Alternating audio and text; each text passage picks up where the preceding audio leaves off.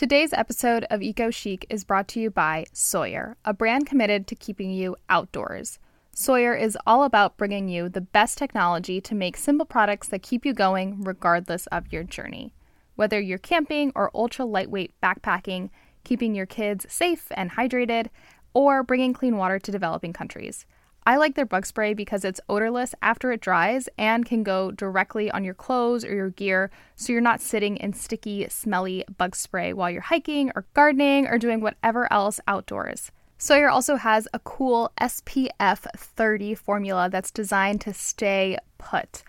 It's formulated to go a little deeper into your skin, so it's less likely to rub off during activities like swimming or, again, just sweating outside during the summertime. Listeners can use code ECPOD25 at checkout for 25% off at Sawyer.com. Today's episode of Eco Chic is also brought to you by TotallyEcoChic.com, the eco-conscious lifestyle shop by this podcast. This shop is your place for finding cute, infinitely reusable items as you continue to reduce your plastic footprint. I most especially want to recommend our Canvas produce bags. They come in a set of 3, each bag a different size, and are ideal for replacing those single-use plastic produce bags. Did you know the average lifespan of a plastic bag is 12 minutes? Plus, if you're bringing your reusable shopping bags to the store, do you really want to be filling them with tons of tiny plastic bags? Our Canvas bags are a great way for your package-free loose produce to come home with you, like cucumbers and carrots and zucchinis. And if your grocery store carries kale that comes in a bunch instead of a bag or a box. But the Canvas produce bags are also really good for bulk shopping for items like rice and beans and flour for all that quarantine baking we're doing.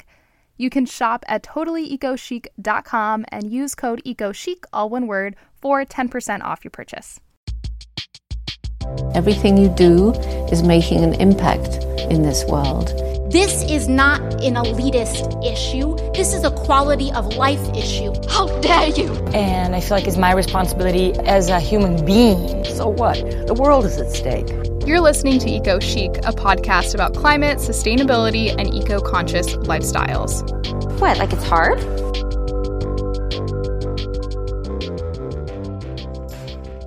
When we think about the energy system right now, and especially in the context of coronavirus, a lot of people have been pointing to the fact that the air is cleaner, there's fewer cars on the road, and that seems really exciting and like we've had a lot of progress. And that's true. This crisis has shone a light on the world we could have if clean energy solutions were deployed at a mainstream level, things like electric cars and renewable energy and things like that. But we've also now seen some data come out, and this is from the International Energy Agency, so looking globally. Apparently, greenhouse gas emissions are expected to drop by 8% this year, and that's with us basically shutting down our economies, right? Huge job losses, a lot of wealth destroyed. So not the ideal way of reducing carbon emissions, but still, we only got to 8%.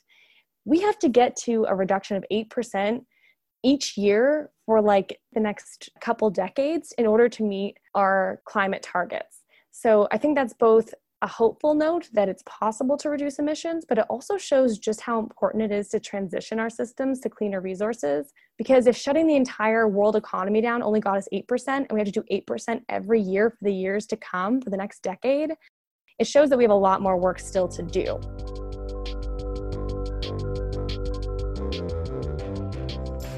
Hello, everyone. I hope you are doing well today. We just opened up with a clip from Julia Piper, our guest today, and it is a good episode. I'm excited for you to be here. My name is Laura Diaz. I'm sorry I haven't introduced myself yet. It is so good to have you back for another episode of Eco Chic.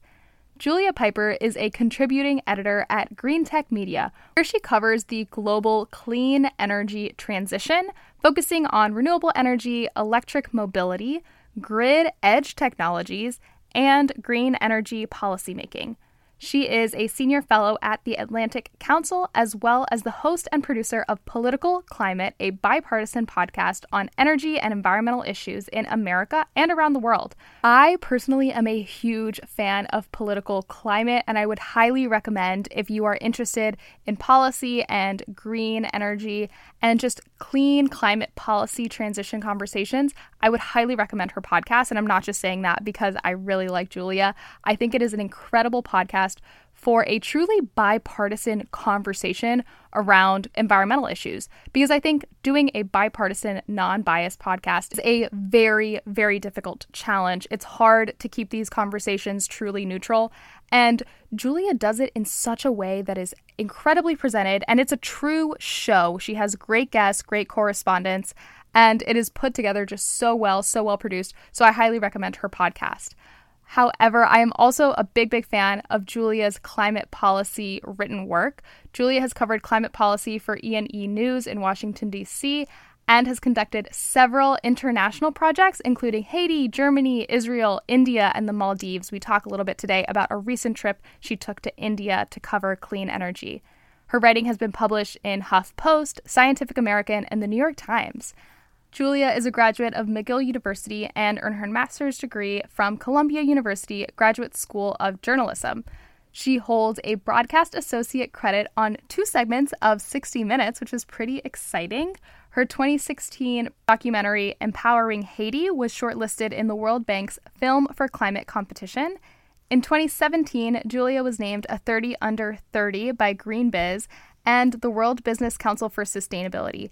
And she's a recipient of the National Press Club Vivian Award. So as you can probably tell, Julia is very, very, very good at what she does. And I am so excited to be having this conversation with her today because, like I mentioned, I'm a big fan of her show.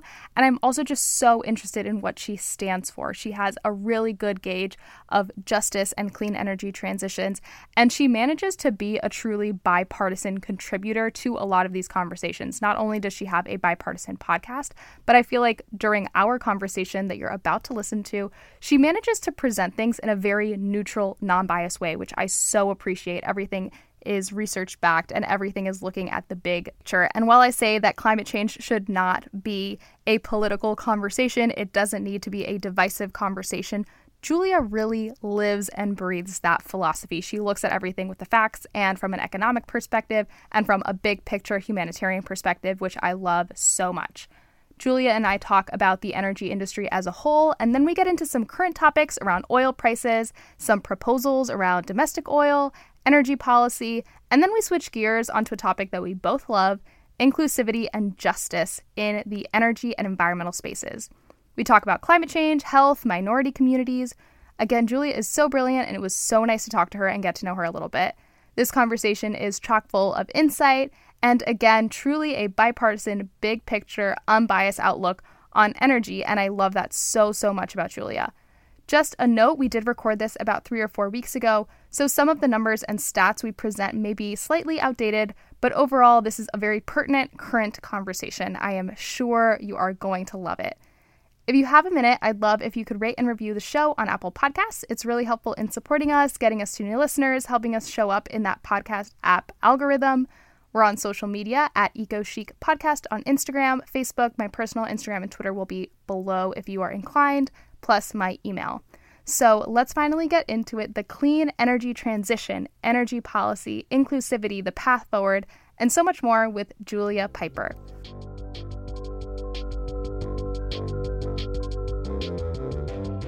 Julia, I'm really excited for this conversation. I would love for us to just dive right in and let's talk about energy in America. I'm interested to hear your thoughts on the energy landscape, what's currently going on in the world of energy, where you think we're going. Hi. Well, first of all, thank you very much for having me on. I love your podcast. I think you do a really great job. Yeah. So let's see. Energy in America. Well, there's a lot of different pieces to energy, right? There's electricity, which is actually separate from oil, which goes into our cars, and oil isn't really even used in electricity. And then there's things like industry where we, make stuff, which requires a whole bunch of other kinds of energy and is really energy intense. So the energy system just to sort of level set here, is complicated, it's big. And right now, amid coronavirus, we're seeing that different elements of the energy industry are being affected differently. So the good news is that on the electricity side, this journey to 100% clean electricity that a lot of states have embarked on is largely continuing forward. Even though, things are slowing down economically, there are state level policies like here in California where I live, where, utilities are still transitioning. The utility where I live, Southern California Edison, just made a huge purchase of batteries, which are going to be key in balancing out the intermittent wind and solar that we're putting here. So that's a good thing. Another win that your listeners might be interested in is in Virginia, which is a state that has not historically been on the leading edge of this energy transition, but they did pass a big 100% clean electricity bill. I think it was last year. And just in recent days, the big utility there, Dominion, announced that they're quadrupling their wind and solar purchases, and they're deploying a bunch of batteries there too. So even though we're all in this really stressful time amid coronavirus, unsure what's happening in the economy, there are some bright spots here on the electricity transition toward renewables. You asked about the energy system overall, though, and like I said, it's big and complex. So oil is another element here. And people may know that oil prices have totally collapsed in recent weeks. And that has to do with some geopolitical issues going on between Saudi Arabia and Russia that then kind of rippled all across the world, and the US got involved. But now the industry is facing a huge decline in demand. That's because no one's driving anywhere, right? No one's really flying. So this is creating a real kind of crisis moment for the oil industry that I think some climate folks would be interested in and maybe excited about, because it could be a moment where oil really starts to lose its power globally for decades to come, depending on what happens amid the current crisis it's facing.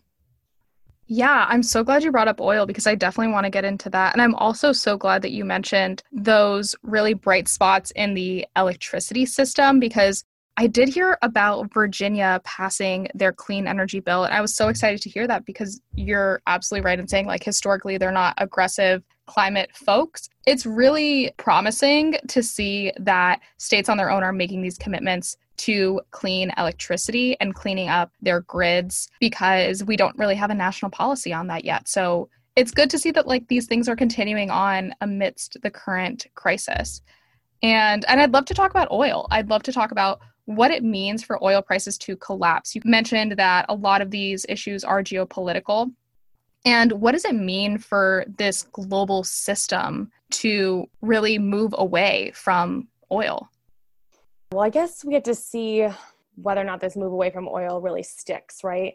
That'll come down to what longer term consumer habits are. So whether people transition to EVs, for instance, whether people get back in public transit. And this is where there could be fewer bright spots, in the sense of bright spots. I don't want to take a side here, but accepting that we all need to decarbonize, there are fewer bright spots in the sense that people may be hesitant to get back into buses and trains, right? We're all a little bit weirded out by coronavirus, and we may not have a vaccine for a while. So there could be a rebound in oil as economies start to pick back up again, people getting back in cars and back in planes. Right now, though, the industry is confronting a real crisis. They're having these low prices due to some geopolitical factors and this low demand, and because of some financial issues. They had bad loans or really bad debt.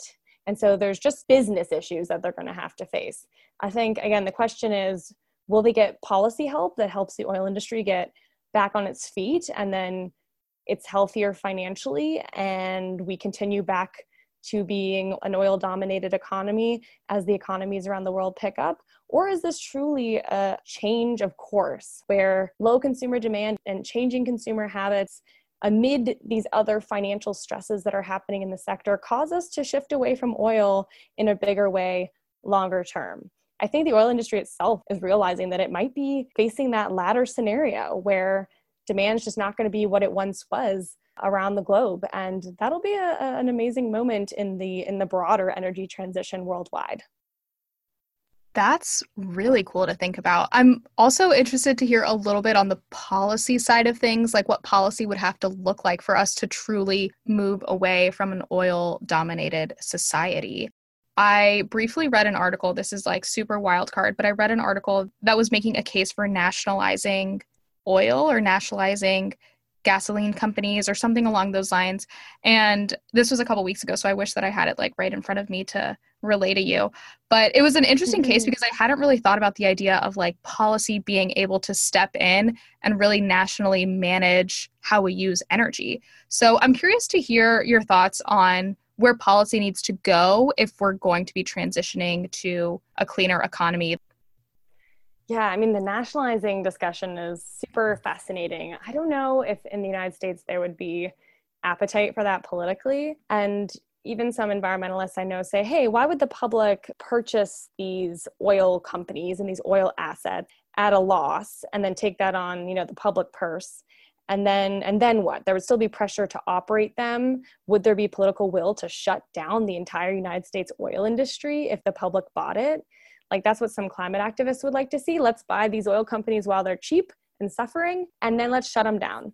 And there's an interesting intellectual discussion to be had around that. I'm just not sure that, again, politically that would work. And there are a lot of geopolitical reasons why I think a lot of Americans do want a domestic oil sector. They put climate sort of to the side in that case. So getting a little wonky here, but yeah, the nationalizing discussion is interesting. What seems to be currently happening under the Trump administration is that they're providing favorable financing terms to these oil and gas companies to help them get back on their feet, which, would be great, I think, for some people if there were other strings attached, like, hey, you also have to make sure that you're not leaking any methane, which is a really bad greenhouse gas, right? But it seems like these are fairly, no strings attached supports. So what'll be interesting to see is if that changes, if policy going forward will put some kind of limits on how polluting oil and gas can be. The nationalizing discussion, again, I think I encourage people to read up on, and I need to do so more myself, but I'm not sure that it would actually see the light of day here anyway. Oh, yeah, absolutely. I think that you put it really nicely that we don't necessarily have an appetite for a nationalized domestic oil sector in America. I think saying that is just like, that's the best way to put it because, again, I don't know that much about it either. And I'm always a little weary. I try to go into all of these more activist-focused discussions with a grain of salt, and I try to be really practical when I read these policy proposals from the public. I think it's interesting, but yeah, again, like, I don't know if it could really happen. And it's also interesting to think that like a lot of these policy supports for the oil industry don't have a lot of strings attached to it. I'm interested to see where this goes because you're totally right in saying that a lot of people will be more weary of public transportation, of the transition, and we don't know if this situation with oil is going to stick because maybe it does bounce back. Because, I mean, I know for one, like, I personally, I'm not going out to, like, lick the subway the day that restrictions are lifted, like, I'm going to be nervous about it. So, that's the weird human behavior element, right? Yeah. Like, things that we even know would be better for our future, maybe in terms of reducing our local air pollution and fighting climate change. It's just hard amid a crisis to try something new, I think, for just being honest, right? Like, it'll take a little while, I think, for consumer confidence in new things to come back. Although I will say on the flip side here in California, because, wildfires haven't gone away amid the coronavirus, people are already thinking, I want solar and energy storage on my property so that if the grid goes down or they do these like power outages ahead of the fire, which they do here, just in case there's an issue where the electricity equipment itself causes a fire, people want to have the power on their property so they can be self-sufficient. And that demand has actually not gone down, which I think is super interesting. So a different way people are reacting to a crisis there. But yeah, we honestly just don't know yet how it's going to play out. Wow. I would have never really thought to dive into getting solar panels at this point just because of where I'm geographically located, but it makes complete sense. If you know wildfire season is upon us, of course you're going to be thinking, okay, how did this play out last year? What did the utility company do? How can I avoid that in the future? So I think kind of the silver lining of not just the pandemic, but just natural disasters and these things that people go through is that you move forward thinking, how can I better prepare myself and how can I be more resilient in the future? And I hope that's the stance that the country takes moving forward, especially when it comes to clean energy. Yeah, I mean, I think a lot of people in that industry are waiting for the kind of policy support that has been offered so far to oil, like we were just talking about. The clean energy industry in America has lost 106,000 jobs just in March. The numbers for April I don't think have come out yet, but they're expecting those numbers to be as high or maybe even higher. And that's a lot of people losing jobs. Renewables alone lost 16,000 jobs in that 1 month of March. And so they're saying, hey, can we also get some kinds of policy support here? And to your point about rebuilding in a more resilient manner, that's a very lively discussion on Capitol Hill, as I understand it, but hasn't quite seen traction. There's been discussion about having an infrastructure bill. Even President Trump has actually called for that, and Democrats have called for that. But the Republicans in the Senate are reluctant to do a big spending package, given that they've already initiated a bunch of spending just in immediate response to the virus. So it's a ripe opportunity to be big and bold, but I think there's also, again, that political will question of just how big and bold people in Congress are willing to be. I'm interested to see how this plays out in the next few months. I'm glad that you're reporting as things are happening live, because this is just getting me excited to stay aware and on top of the bills that are being presented and passed. So I'm glad we're talking about that. But I would love to switch gears, because I know that you're really passionate about inclusivity in the energy conversation. So I would love to talk to you a little bit about the makeup of the people in this energy conversation. Who's dominating the conversation? Why aren't we seeing more minorities or women? To start with a really topical issue, we now know, based on statistics that are coming out around the coronavirus, that it is disproportionately affecting African Americans and minority groups, people of color. Hispanic communities in New York, for instance, have been particularly hard hit. We covered this recently on Political Climate, the podcast that I produce, so it's front of mind for me. I can't speak for these communities. I am a white female, but I've learned a lot from them recently in having these discussions, and they really point to these staggering and truly tragic figures of communities where African Americans make up, say, 30% of the population, like in Chicago, but have 70% of the deaths from coronavirus. And this relates to energy because oftentimes those same people live near power plants, fossil fuel plants that cause air pollution. And a Harvard study found that there is a correlation between the damage to your lungs from air pollution and then your susceptibility to a lung disease and a lung illness like coronavirus. So these issues are directly connected. Same in Louisiana. There's a stretch called Cancer Alley where there's petrochemical plants. And right now, last figures I saw, that little stretch, that community has the highest per capita death rate from coronavirus right next to these power plants. So we really have to start by thinking about who is being impacted by the crises of our time. Coronavirus, air pollution, and then ultimately climate change, because usually lower income communities that can't adapt as quickly are disproportionately affected by the effects of climate change as well, like heat waves and floods and things like that. So just wanted to shine a light on that to start. Then you get into, okay, well, how do you engage these communities who clearly need the jobs, need the improved air and health and transportation access? How do you engage them in this green new economy that we're talking about? And there's an uncomfortable truth that minority groups are below the national average in terms of jobs in the solar sector specifically. That's the sector I know the stats for front of mind, and women and African Americans fall below those national employment figures. So we have to start thinking about, how does that clean energy economy be truly inclusive and find ways to hire people and bring them into this transition in a way that works for them, works for their communities, and then helps them grow wealth and be part of this economic transition at the same time. Yeah. And I think it's interesting, first of all, to draw the parallel between not just where we are seeing the most coronavirus cases, but also where we're seeing the most health issues in general. When we talk about environmental injustices, a lot of the time these communities, like you mentioned, they have higher rates of certain diseases. They have more rates of childhood asthma. The one that I always think of is the South Bronx. And I think that a lot of people are starting to realize, like, the more that we talk about it, it's not just like not fair, it's unjust, and it's inherently a social issue if we are talking about climate change. I'm just glad that you're shining a light on all of these different things right now. And I'm interested to hear a little bit more about like the inclusivity factor of the general energy conversation and just kind of where we see the power lying, not just that we're not seeing enough women or we're not seeing enough minority groups in general, just who is actually in power, who holds the authority to really make some sort of significant impact on the global energy discussion or the American energy discussion. I feel like that's kind of a loaded question. So like do with that what you will. I'm just so taken aback that there's so few people that are truly dictating the way that the economy works and the way that our energy sector works. Well, to your point of who's in power, I think a lot of people don't realize that where they live, they have state utility regulators. And you may have covered this on your show, and it's kind of wonky. These are people that may be elected in some states, or they may be appointed by the governor.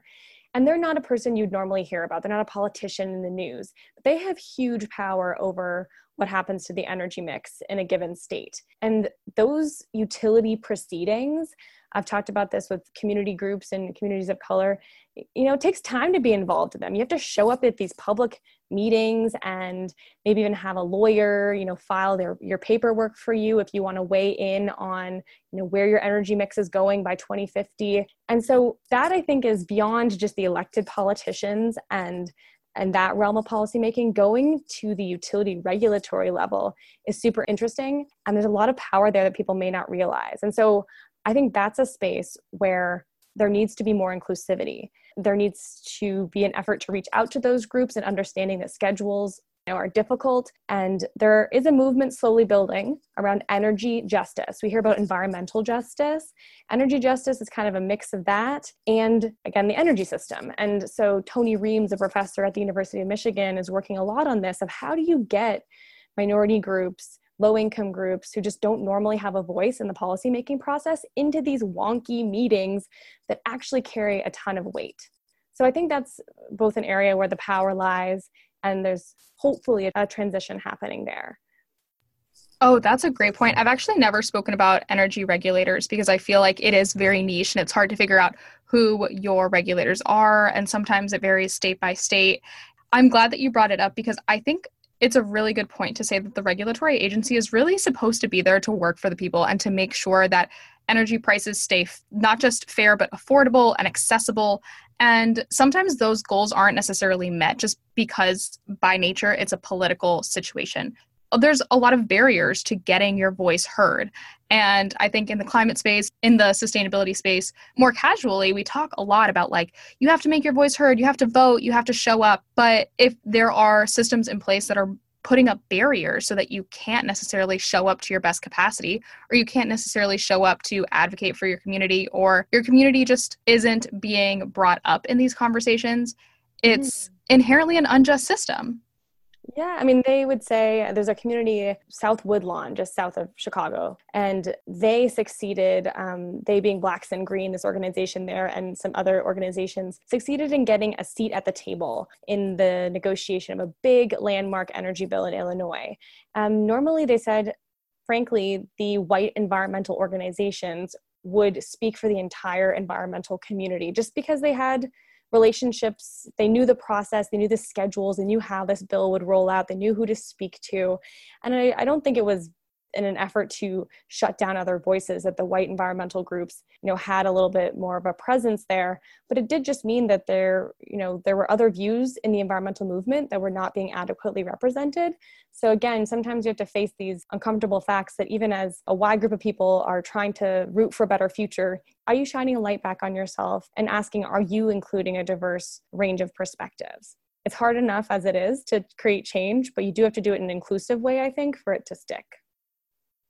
I'm really, really glad that you brought that up. I was so not expecting to have this conversation around social justice and the energy movement. I think it's important that we talk about inclusivity, and I think it's important that we talk about the reality that a lot of these conversations that want to be more inclusive and do the right thing, they can't always do that just because of the nature of the beast. So I'm glad that you brought that up.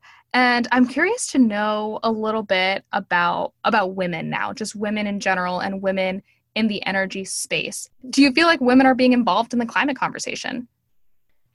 Yeah, I feel like things are getting better, is everything I've learned from my reporting. However, there's a long way to go. I think some of that's legacy issues. Things like women in STEM is an issue across the board. And so the energy industry, being a wonky industry, is not totally immune from that. But the solar industry, for instance, actually saw its percentage of women in the sector decline slightly last year. So, why is that? And are women actually moving up? It's not just getting them in the sector, but are they becoming leaders? Are they becoming board members? What are they making? Because the solar industry's own data shows that women there are making 74 cents on the dollar to men.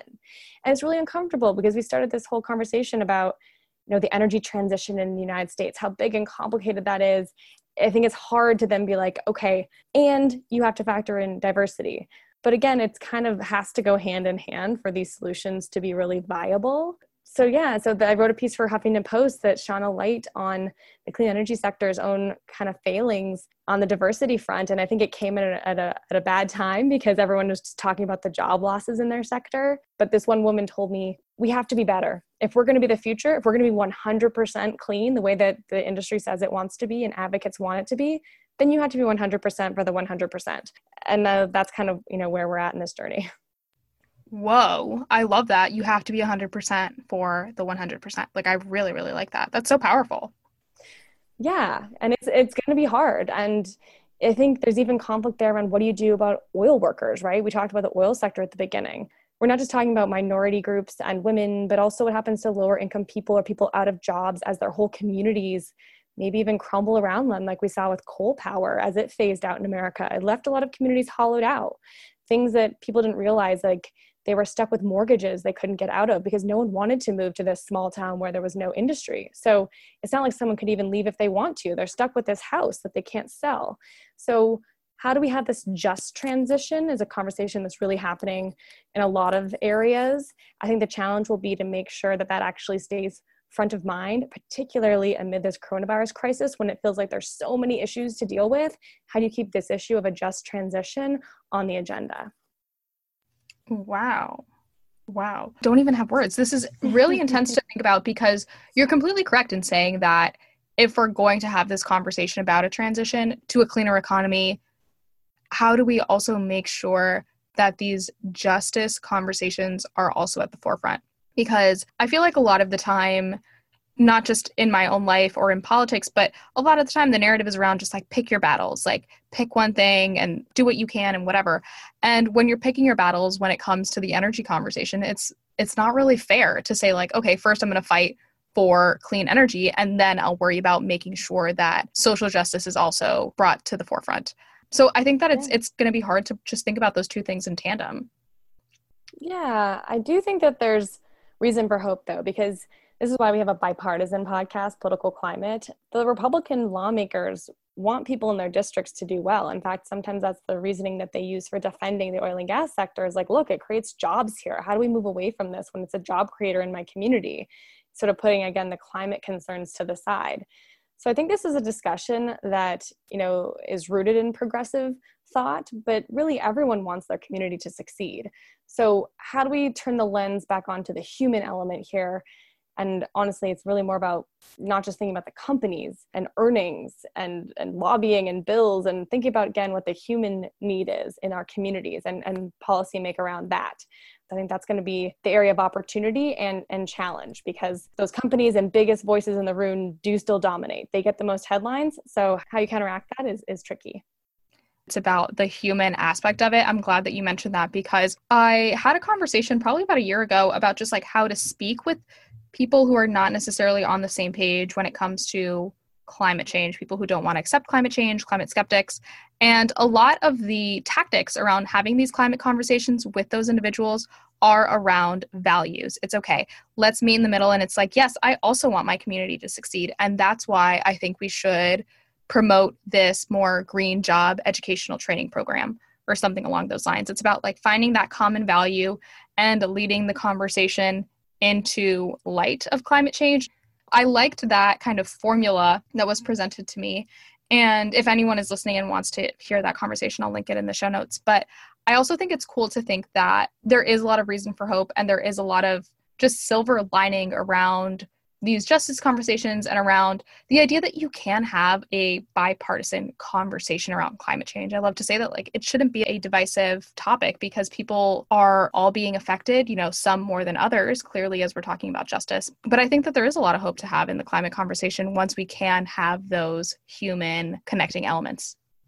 Yeah, I do think, I don't want to be overly Pollyannish about it, it's really hard at the federal level to get bipartisan action on anything climate related, even clean energy related these days. The Senate had a big bill people may or may not know about that had a bunch of clean energy policies in it, and it just couldn't get through, even though it had a fair amount of bipartisan support. So there is gridlock there. I think there's more interest and more action at the lower levels, at states and cities. And I think your point about people seeing the hope and the opportunity in the clean energy economy is totally true. Like there's bipartisan support for solar and wind and those clean energy resources. Poll and poll again show that. I think the tricky issue, and this goes back to where we started about energy being complicated and there being multiple sectors, is when it comes to oil and gas. Oil is not on the way out of our economy just yet. We still rely on it for transportation, which is separate from electricity. And gas, while we've seen coal be moved out of our power system, gas is still a big player. And even in that Virginia case I mentioned early on, the utility hasn't quite figured out how to get rid of its gas. And so that's actually a conflict point there with the environmental groups around what is the utility's plan for getting off of gas. They haven't presented it yet. So I would say that you got to look at what resource we're talking about, take the wins in the sense that the economy for clean energy is growing, but the transition is just really beginning in many respects. Yeah, absolutely. Like goals are being set, but we're not necessarily seeing the steps to accomplishing those goals all the way through. You got to get there. A lot has to happen between A and B, and a lot more that gets even wonkier. Like we talked about energy storage at the beginning, just how you put batteries on the grid and finance them. That's a whole area of like professional expertise and, software systems and technologies that what we call the grid edge to like make all this new technology work together. All those pieces have to be functioning in order for this 100% transition to really happen. Wow. No, you're absolutely correct. Batteries is kind of like on a personal level, like a topic that I love to think about because I think battery storage is going to be an area of expertise where we see incredible growth and progress and new technology coming out in the next few years. Like I'm really excited about proper battery storage for solar, like just utility scale battery storage is going to be like so exciting to see. Is there anything that's happened recently that you are particularly proud that we've accomplished? I'd like to highlight India having just come back from there a few weeks ago, right before really the lockdowns happened. And there's been a lot of coverage in the past of these climate talks that happened where India has been sort of a holdout in signing on because they say, look, we can't transition off of coal because we have a lot of people still in poverty here and we need these fossil fuels that powered the United States and other big economies to their growth. We need them now to power our growth. But in recent years, the country has seen massive growth in its clean energy economy. They've deployed wind and solar in huge amounts. And when I was there, they were pretty much on track to meet their 2021 targets, maybe a little bit late, but there was good momentum. And because of coronavirus, they've actually been set off track a little bit, but the momentum continues. The Modi government there is creating policy opportunities to keep this growth happening. And so I guess we just have to commend a country that will be so critical in the global fight against climate change for continuing that fight amid the current coronavirus crisis. In fact, their progress is sort of shining a light back on some other developed countries saying, hey, are you really doing enough? Because if India's doing it, you might want to be sure that your government is too. So a shout out to India for really growing its clean energy economy and being a fascinating place to learn more about. Oh, wow. Yeah. Thank you so much for sharing that. That's awesome. I feel like I've heard a little bit about the Indian energy economy here and there, but I definitely haven't heard that much in detail, and it's very promising. So I can't see how other countries would resist that transition. If India is doing such a great job, why can't we also do a great job? So I love that.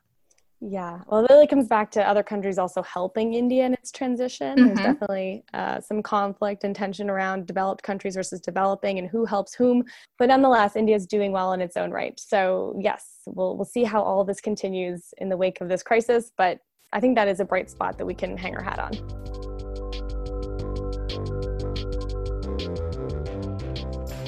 Thank you so much for tuning in to today's episode of Eco Chic with Julia Piper. I hope you enjoyed it as much as I did. Like I mentioned, it felt like such a good, interesting, insightful, truly unbiased conversation, and I hope you really appreciated that. I will have all of Julia's links down below. I will have all of my links down below. And again, thanks so much for tuning in, and I will see you very soon. Bye.